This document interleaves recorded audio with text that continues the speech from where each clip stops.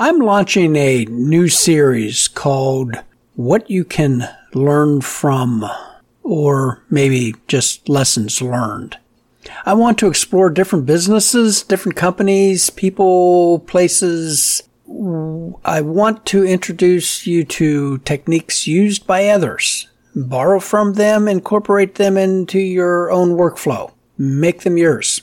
Almost everything we do, we learn from others. Oh, sure, we all have a few eureka moments where we figure out something on our own, some more than others. But how many times have you flipped through a book or a magazine and seen something and, that's a good idea? Yeah, I literally do this all the time. YouTube, fantastic source for new information. Now, not every episode is going to be like this. I will intersperse this with your questions, things that you contact me about that you're struggling with. I am more than happy to dig into those. And again, if you have questions, please contact me. I love hearing from you and helping you on your way, on your woodworking journey in growing your business. That is what Working at Woodworking podcast is all about. Helping you launch your business so that you can help your community with your woodworking skills. My name is Roger Kugler, and this is episode 79, What You Can Learn from Barbie? Yes, that's right. We're going to talk about Barbie. Not necessarily the movie, but rather the company, Mattel. Maybe I should have retitled this. The movie has gone crazy. My wife and my daughter and their friends all went to see it. They had a wonderful time. Hopefully you were able to escape. Maybe you had a golf game or gallbladder surgery. I haven't seen the movie. Don't really want to, but if you do, hey, go for it. My wife said it actually was very well done. It was a very good movie. Funny, and it brought back a lot of fond memories for her.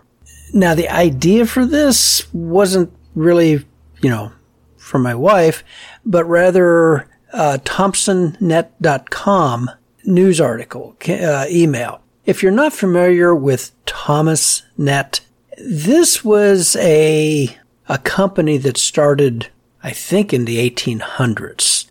And they were basically the encyclopedia of companies in the United States, and I actually think worldwide. Before the internet, if some of you can remember that, others of you have heard about time before the internet. If you needed a company to make something for you, a particular part, you would turn to Thomas. And Thomas was a great big, well, literally encyclopedia of companies that made things. And you wanted to be listed in the Thomas registry. That's how people found you. It was actually paper. And they continued this online. They've made a very nice transition. It wouldn't hurt for you to register with Thomas. You'll probably get a sales pitch, but, if you register with Yelp, you're going to get a sales pitch. Kind of the way of the world now. But anyway, I subscribed to their email newsletter. And this article caught my attention. Lessons from Leaders. Mattel's Ruth Handler. I have a link to this in the show notes. Really interesting story. Like so many businesses, large, huge businesses, this started in a garage. Ruth and Elliot Handler were married in 1938. Elliot was studying at the Art Center College of Design in Pasadena, California. They met at a dance in 1929. And like so many young people, they were struggling. He was a struggling art student and a designer of light fixtures. At some point, Elliot teamed up with a friend, Harold Matson, and they formed the Mattel Company, borrowing the MATT from Matson and the EL from Elliot. So the three of them, Elliot, his wife Ruth, And Matson worked on stuff in the garage evenings and weekends because they had day jobs. They were making plastic picture frames. This was around 1945. The war had ended. Plastics had really it was starting to really take off in the consumer market. These had been developed during the war, to help with the war effort. And some people were really, starting to incorporate these into everyday life. Elliott was one of them, and along with Matson. They were making these picture frames and other housewares. This was way before Mr. McGuire gave Dustin Hoffman the advice in the 1967 film The Graduate. Plastics. That's where the future is. Now, in 1945, the partnership dissolved. The handlers bought out Matson's share of the company, and Elliott, who had always had kind of a soft spot for toys, started using some of the scraps from their picture frame business to make dollhouse furniture.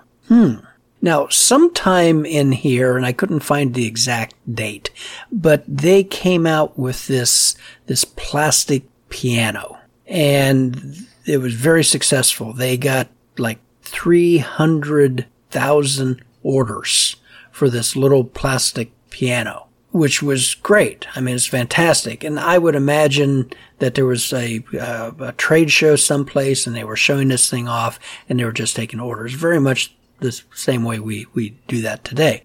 The only problem was that when it was all said and done, they realized that their wholesale price for this product was 10 cents under their manufacturing cost for this product. Now, they could have simply not fulfilled the orders, reneging on a contract. That probably would have been a death knell to them. But instead, they, in essence, paid the $30,000 stupid tax and fulfilled the orders and satisfied all of their customers. Good move, as it turns out, because we all know that Mattel is a very major, company in the toy industry today. Okay, show of hands. How many of you have underbid a job? Oh yeah, okay. Yeah, just about every one of you. Yeah, if you haven't done that, you probably haven't been in business very long.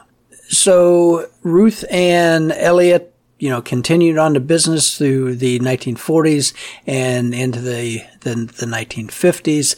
The magic that we know of, Mattel, Barbie, didn't actually happen until 1959. In 1956, the handlers took a trip to Europe, and Ruth saw these baby dolls that weren't actually babies, but rather they were adult baby dolls, or they were dolls fashioned as an adult that babies could play with. That, combined with Ruth's observation of how her own daughter, Barbara, played with these paper cutout dolls of adults. Okay, how many of you folks remember the 1960s cardboard punch-outs of the Saturn V program? Remember, you could go to like a gas station, I think it was Gulf gas station, and get these, it was like a magazine, a booklet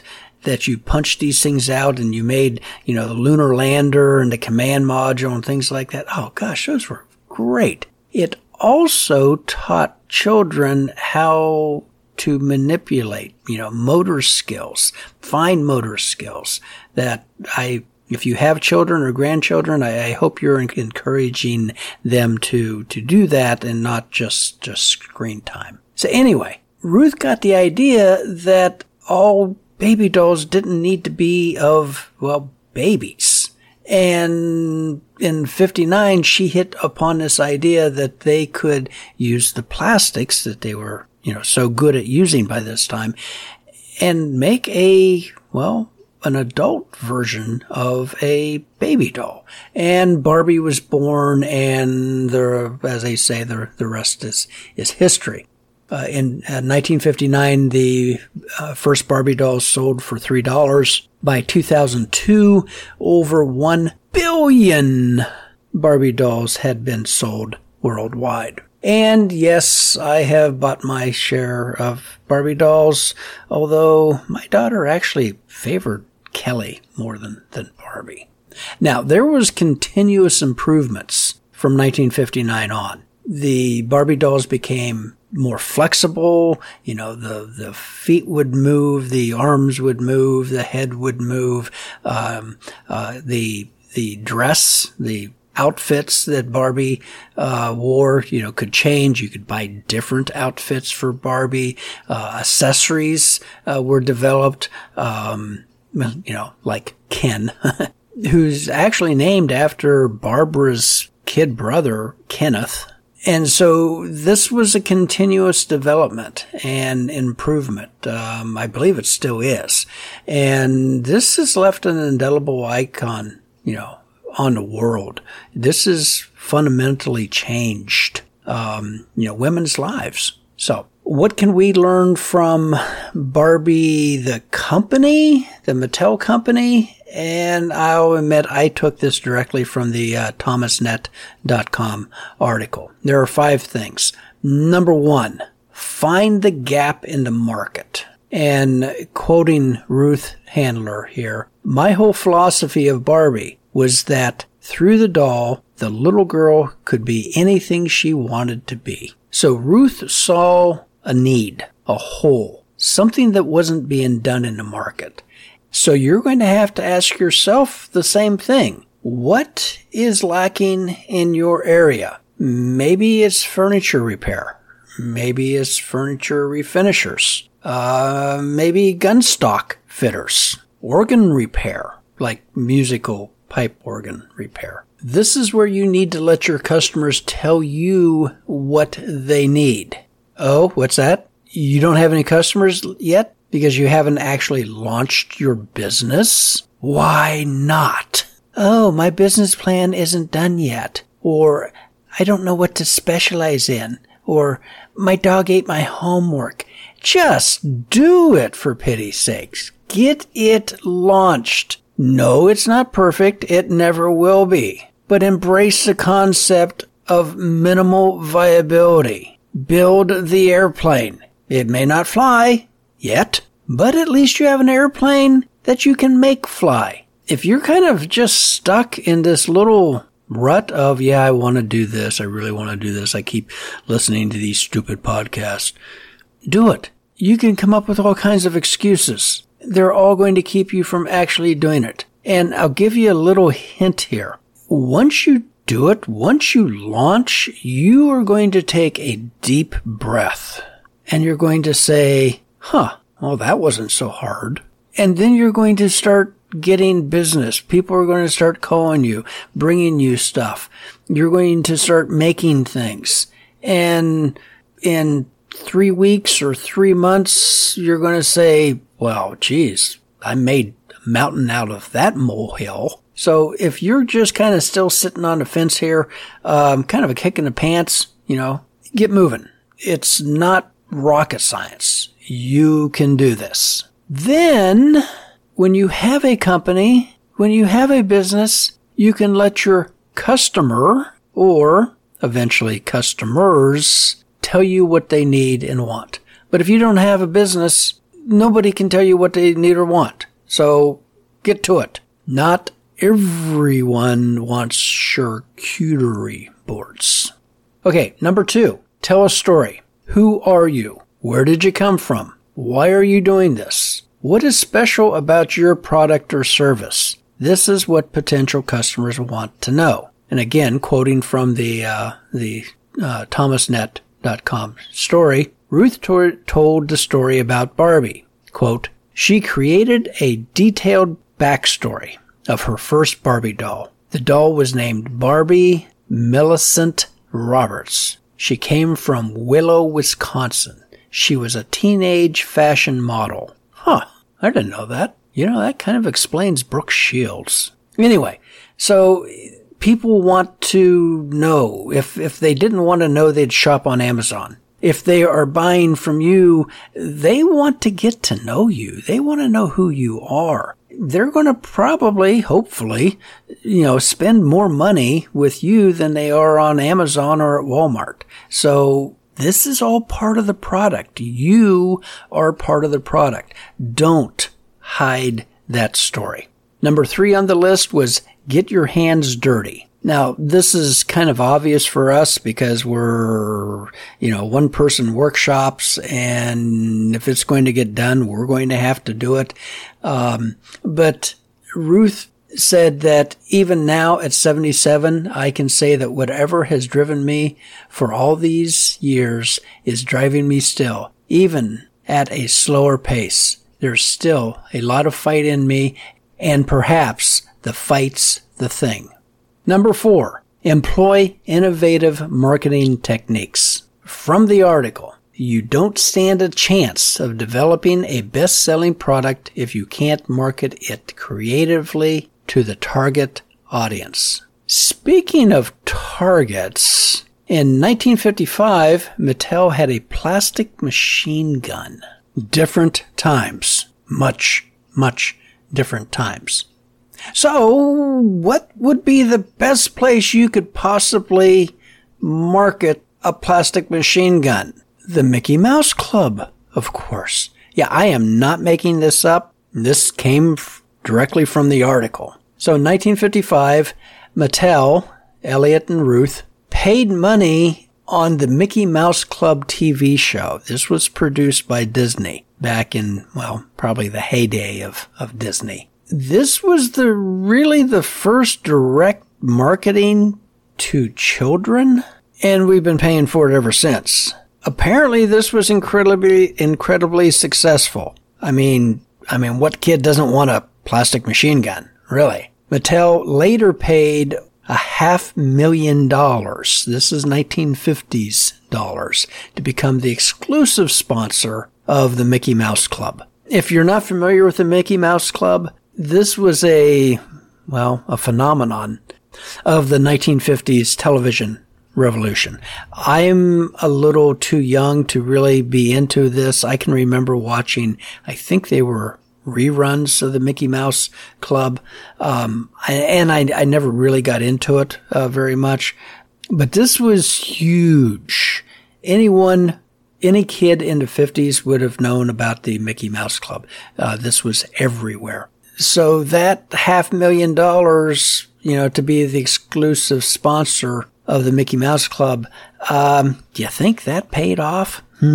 Yeah. Now, you're probably not going to drop $500,000 on any particular marketing campaign anytime soon, but what can you do? Well, if you haven't, you should listen to episode number 10, aptly named Marketing. That probably wasn't very good marketing, just naming it marketing. That's kind of boring. There's no hook there. Anyway, listen to that episode. I cover some of the very, very, very basics, and I will reiterate the very, very, very basics. Google business, to be specific. If you have your business launched, or if you want to launch, open a Google business account and you will be launched, because people will start finding you from this. I am continually amazed at how many first contacts I get with customers through Google Business. I don't have numbers to back this up, but I think it's far more effective than just a website. God, I don't believe I just said that. But yeah, I really think it's true, because so many people use their smartphones, their cell phones for things now, that you don't have to go to a website to find something. Google will make sure that you see everything that they want you to see. And while you're at it, Google has a website builder that is kind of drag and drop, cut and paste. you're not going to be able to do e-commerce on it, but you get a really nice billboard. And you should also have your own URL, which, well, okay, I'm using Google now for my registrar. All of that's in episode 10. Check that out and about building your website. And get some business cards. This isn't Internet Technology 4.0. This is business cards. They've only been around for, I don't know, maybe a couple millennia. Papyrus exchanged between the Egyptians, something like that. Get some business cards. If you are super cheap, you can buy a pack at the office supply store, and with your printer and a simple pagination system, Canva, online, you can make your own business cards. You need some business cards. Number 5, draw on your personal experiences. Ruth developed Barbie from her own personal experience with her children. You have experiences you can draw on too. You may have experience playing the piano, cooking, RC model airplanes. All of these can involve wood. So if you have a particular interest/experience, just think, what could I do in this with wood? Something other than charcuterie boards. And see where you go. It could be absolutely, life-changing. And in the upcoming series, I hope to explore some of these rather niche, unique trades within the woodworking community. Sometimes you just don't know what is all out there. I am continually fascinated with how some people are making money, some making a good living in a very, very small portion or trade in the woodworking community. So that kind of wraps up Barbie. Some important news, some not good news. There was a recent tip-over accident. A small child died in North Carolina.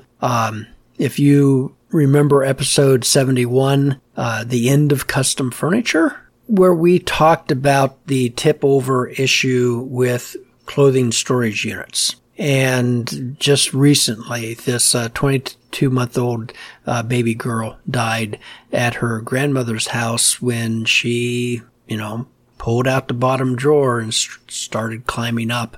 And the cabinet tipped over on top of her, and the coroner's report said, death by suffocation or asphyxiation, which that is just not good.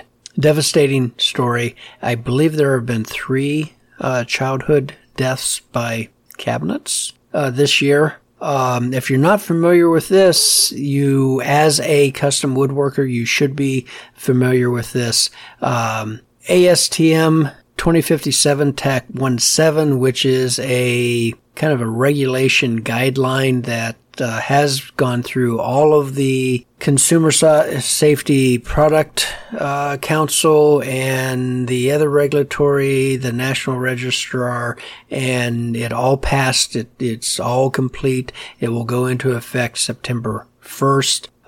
Even if you do not build chest of drawers, cabinets, clothing storage units, you should be aware of this. Any piece of furniture that you build that a child could climb on, or, in the event of an earthquake or something like that, could fall on someone. I mean, people could die from a bookcase loaded down with the works of William Shakespeare. These things need to be anchored. They need to be tied to the wall. If you install any of this type of furniture or sell this type of furniture, you need to be aware of this risk and pass this on to your customers. Furniture shouldn't kill anyone. So recommendations for this episode. There's a link in the show notes about Mattel and Ruth Handler and all of that story. And I've also linked the woodworkingnetwork.com story about the toddler who died. Missed jobs. This is a unique one. You'll want to listen here. I was contacted by a company in Michigan, and they have this idea for building basically, concealed storage devices for primarily firearms, but you could certainly use that with other things. You know the type. You've probably have seen them or familiar with them. You may make these items.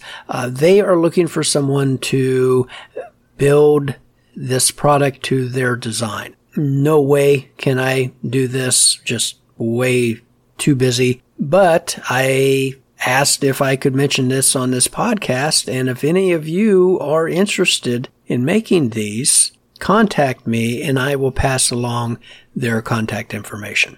So special thanks to listeners in Brattleboro, Vermont, USA, and Canberra, Australia, as well as the one listener in Denmark. Be sure to check out the affiliate links, buy me a cup of coffee to support the show, and if you have any questions, comments, be sure to get in touch with me. Links in the show notes, and if you have a problem that you've been trying to work through, can't quite solve, I would love to do some coaching with you and help you out. So until next episode, oh, by the way, sorry to throw this in at the end, I may skip the next episode in 2 weeks.